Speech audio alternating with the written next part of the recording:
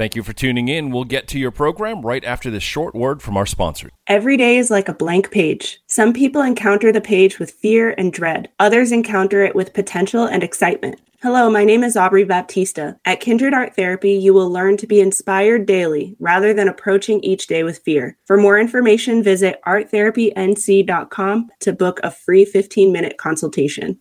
My name is Alyn Davis. I'm a counselor and coach with a compassionate heart and a wealth of experience. My mission is to help people journey towards recovery, self-discovery, and holistic well-being. As a licensed therapist in North Carolina, I've had the privilege of witnessing countless individuals break free from the grips of eating disorders, trauma, anxiety, depression, and find renewed purpose in their lives. For more information, visit alyndavis.com or click the buy button on this ad. I look forward to seeing you break free.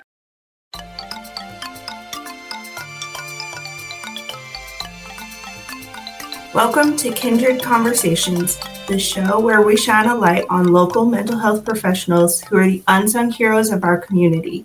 Join us as we delve into their journeys, strategies, and the art of healing minds. Together, we'll break down stigmas and celebrate resilience. Today, I'm so excited that we have Katie Salmons, who is a seasoned professional in the field of social work, holding degrees from esteemed University of North Carolina at Chapel Hill. Katie's expertise lies in providing comprehensive support to adolescents and families facing a wide array of challenges. Over the course of her career, Katie has demonstrated a profound commitment to addressing issues such as suicidal ideation, self-harm, aggression, anxiety, depression, trauma, and addiction within residential settings.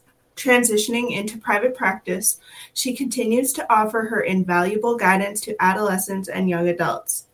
In addition to her clinical work, Katie also plays a pivotal role in shaping the future of social work and substance use professionals by providing supervision and mentorship. Katie, it's a privilege to have you here. Your dedication to this field is truly commendable. And I also want to mention that I'm so excited because Katie is a very dear friend of mine, and I'm so happy to have her today. Well, thank you. I don't know that I have ever heard such a great introduction. So thank you very much. Well, you deserve it. And just for everybody listening, Katie and I shared an office across from one another for like 3 years. Mm-hmm. And so it's really exciting for me. I haven't talked to you in months and months and months. And now you're starting your private practice in December, right? Well, you've already been starting it. Yeah. So I've had a private practice, like the world's smallest private practice, for about a year now. And then, I will be fully private practice. So I will have a full caseload, essentially starting in December. My last day at my agency job is December 1st. So I'll really dive into that at the end of the year and really pick up in 2024. But surprisingly, I am surprised. Maybe I shouldn't be, but I already do have quite a few clients already that I'm very excited to work with and continue working with. Katie, I think it's so exciting to bring your services out into the world. There's so many people that you can help and affect change. You're very much like a free thinker, and you've been able to put your own authenticity and your own spin on certain mental health treatments and be able to blend them together in ways that have really made a big difference in the lives of your families that you've worked with, the children that you've worked with, and now moving into private practice, like the young adults that you're working with as well. I've seen that change happen, and I've seen you flourish as a counselor over the last 3-4 years that we've known each other.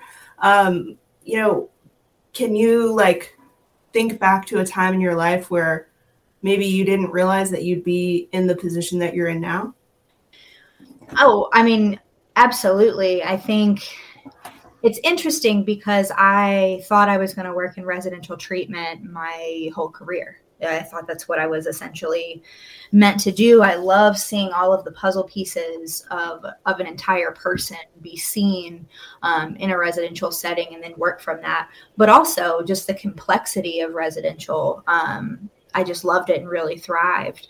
But I will say in general, I I don't know. I never knew I was going to be a therapist per se. You know, when I was in my undergrad or trying to figure my life out, I just knew I wanted to help people.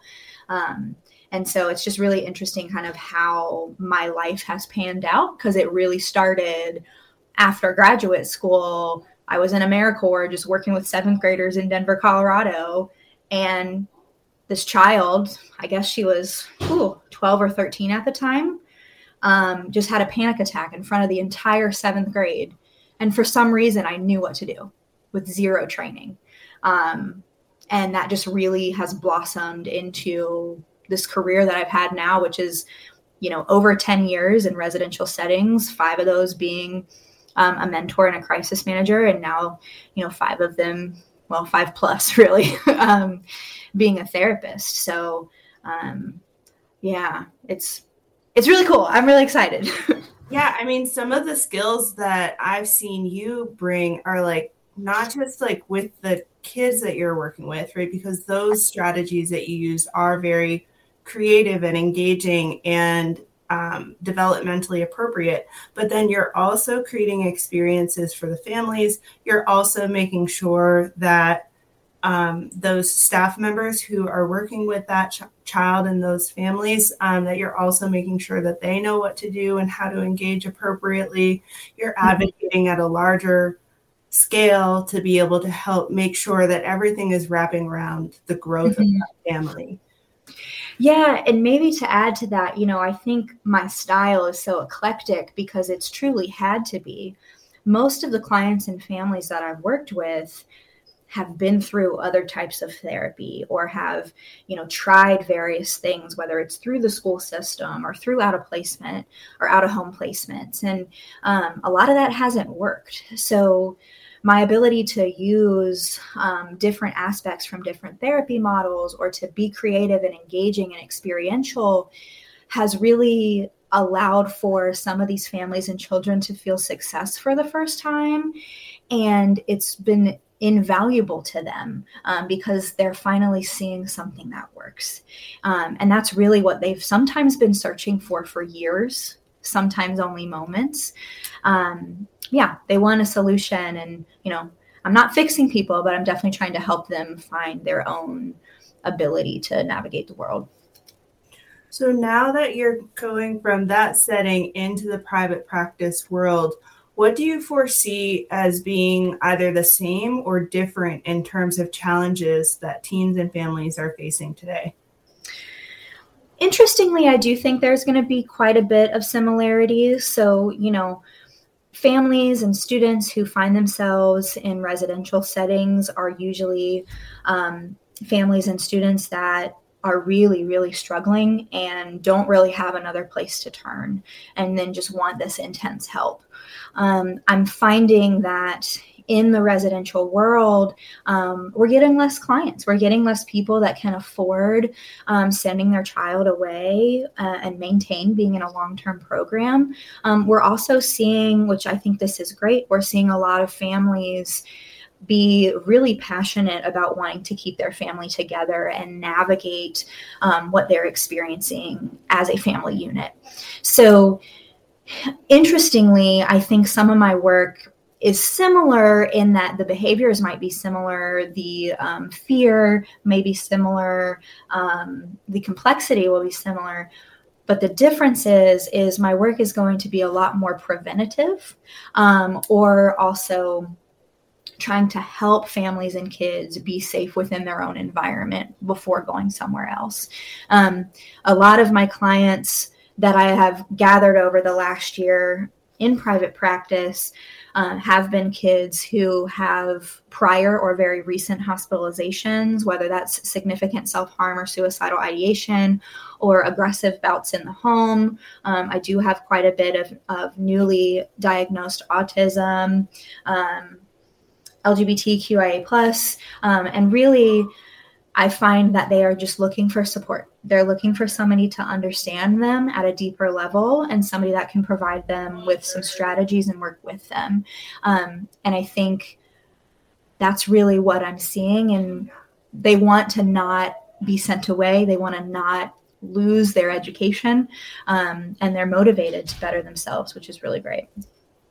Yeah, that's super exciting. Okay, so what are you most looking forward to in the private practice world? Cool. Really, I think it's getting back to communities. I worked for a really long time in a community-based organization. It was a psychiatric residential treatment facility, so still very high-level clients, but they were all North Carolinians. Some of them were local Ashevilleans, and I just signed a lease literally 48 hours ago in the South Asheville area, Arden area. That's where I have, that's where I'm living. That's where I have kind of dug some roots. And I am really excited to work with the lovely people in our community. I actually do quite a bit of presentations and education for various types of folks, both the area health education centers as well as other churches and programs. I just did a presentation for some families at a local church, and it was just so nice to connect with people that are in my community that I could run into in the grocery store instead of people from all over the country. Even though I still like working with all different kinds of people, going back to my roots and where I live is really special. That's Katie, I can so see you doing that. Like, you know, both being like, I already know about your space, so I'm excited about that for you. I mean, I'm just like really thrilled for you that you're getting to like step into this kind of like do it yourself kind of space. Mm-hmm. What is that like? Like you're going from, you know, working in an agency, like working for somebody else, like their rules, their structures, like what's it like to sort of create things yourself? Well, it's thrilling. I think I am so passionate about the work that I do. I believe in what I do. I believe in helping people. And to put it simply, I really hope to help people love themselves. And I think at times when you do work under folks, it can be hard to fully be yourself and to fully do everything that you want. And I think that was necessary for a long time being a baby therapist. And now that I'm kind of like growing into my own, there are a lot of things I want to be able to do for my client base and my population. And it is terrifying. Like, let's just put that out there. Like, I mean, financial stability is absolutely my fear here, but also like, I want to have clients. I want people to believe that I can help them. And that's scary too. Clients aren't just given to me. They have to like me. And so that will be scary, but it is also very, very exciting because I get to truly be me in the way that I want to do it, in the way that I feel like is right for my population. Katie, I can't imagine anybody else. Like if you talk to Katie, like Katie, you're so good at like reflecting back both yourself and your own unique individuality, but you also inspire authenticity in me when I'm sitting with you. I don't know if that applies to everyone, but it feels like that to me, you know, because I've seen you work so well with other kids and stuff. Yeah. Well, I'll throw out, you know, this has not come easy, like in terms of me being confident in who I am and you know, knowing my own resolve. I think it's come with doing my own work and navigating my own stressors in my own life and getting to a place where I like myself. So that's kind of another aspect to it, is like, I am very genuine and I want the people around me to be very genuine and feel like they can be and create that same safe space. And then with that, growth really happens. You know, I think we can't necessarily grow as much as we want to if we can't be honest with ourselves and the people around us. And maybe that's something to point out. What you see is what you get with me. Like, I am who I am in session versus out of session. Obviously, I don't tell my clients my whole life, but I definitely am me all the time. And I think many people really appreciate that. And again, I appreciate that because I like authenticity. Yeah. So Katie, I want to kind of shift the topic a little bit into autism. So this was This is a topic of interest for us, working where we were at, because a lot of the kids that we were seeing come through, I mean, like, we were in this space, this environment over the course of like 5 years, right? Mm-hmm. And during that period of time, we saw more and more diagnosed cases of autism, especially in the girls that we were treating. Mm-hmm. And, it's been a really interesting landscape coming into private practice where there's a lot of therapists, myself included, I will say this, that just have not gathered enough information. And I feel like there's just so much information to gather. I'm curious about your own journey of exploring this more, and what some of your thoughts and impressions have been over the last 5 years or so. Yeah, well, I will say, wow. I mean, the last 5 years, I feel like all clinicians, especially working with adolescent girls or assigned female at birth students, we are learning so much about autism. And obviously, I did a long, long time ago. I actually started my autism journey working with the Autism Society of North Carolina. And I will say I was very naive at that time. I learned a lot through that experience that I think was wonderful. At the same time, I didn't know a lot. So the last 5 years, I have learned an extreme amount of information. And you're exactly right. We are seeing a lot of 13, 14, 15-year-olds get newly diagnosed with autism either prior to working with us in a residential setting, or we are picking up some of those pieces and asking for an evaluation to happen to make that autism diagnosis. And to put it simple, because I think, goodness, we could talk about this for hours and hours.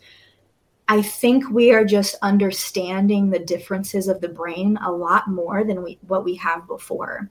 And I know you're speaking specifically to autism here, but I'll throw out just the whole umbrella of neurodivergence, I think, is becoming more and more understood.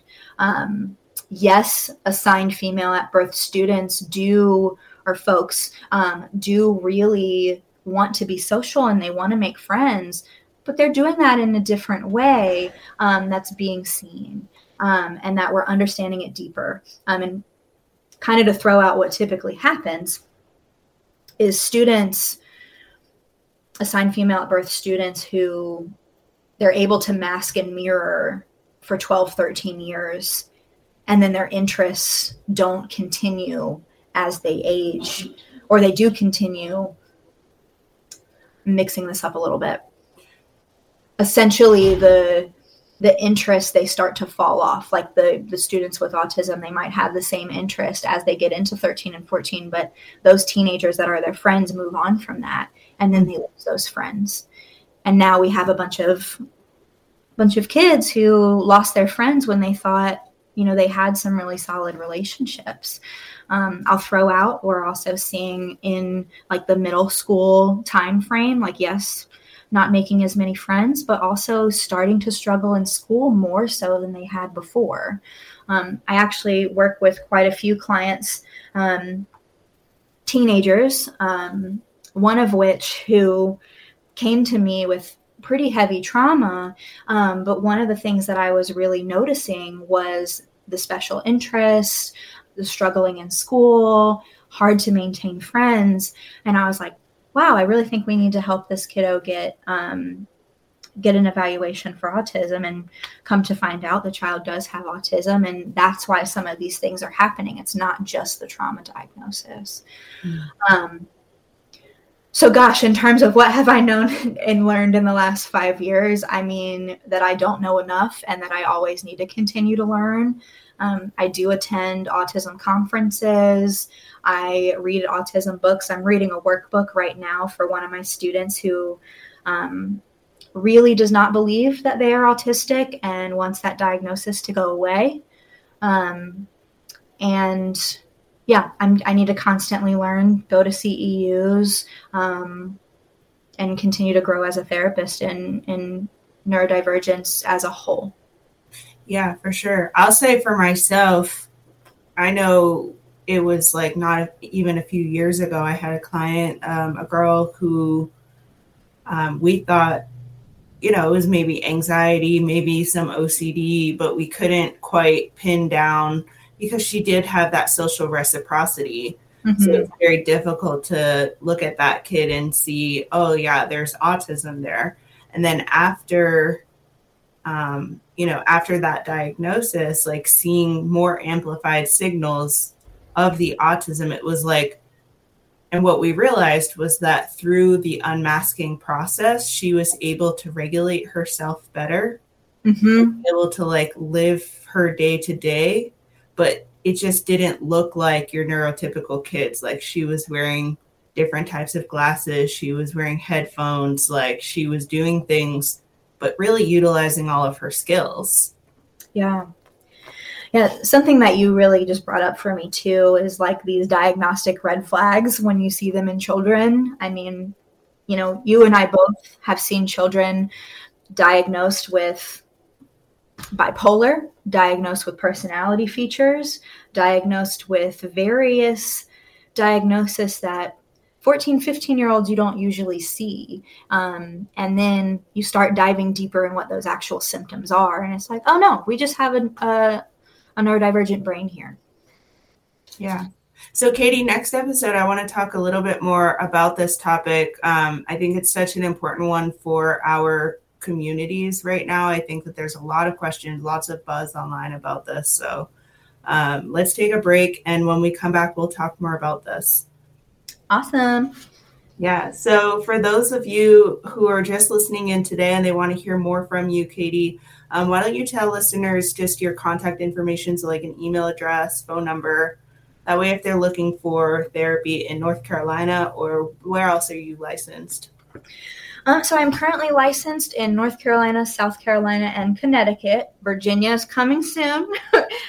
You are free to call me at 828-357-7957 or email me at ksempowers@gmail.com. Also, feel free to Google Katie Salmons and Psychology Today. You can find me there too while my website and brand is being updated. Well, thanks, Katie. And those of you who are listening, that information is going to be in the show notes. If you like this show, go on to bizradio.us and be sure to like and subscribe. Thank you for listening. If you liked what you just heard, be sure to subscribe to the podcast, and be sure to visit bizradio.us to find hundreds of other engaging conversations, local events, and more.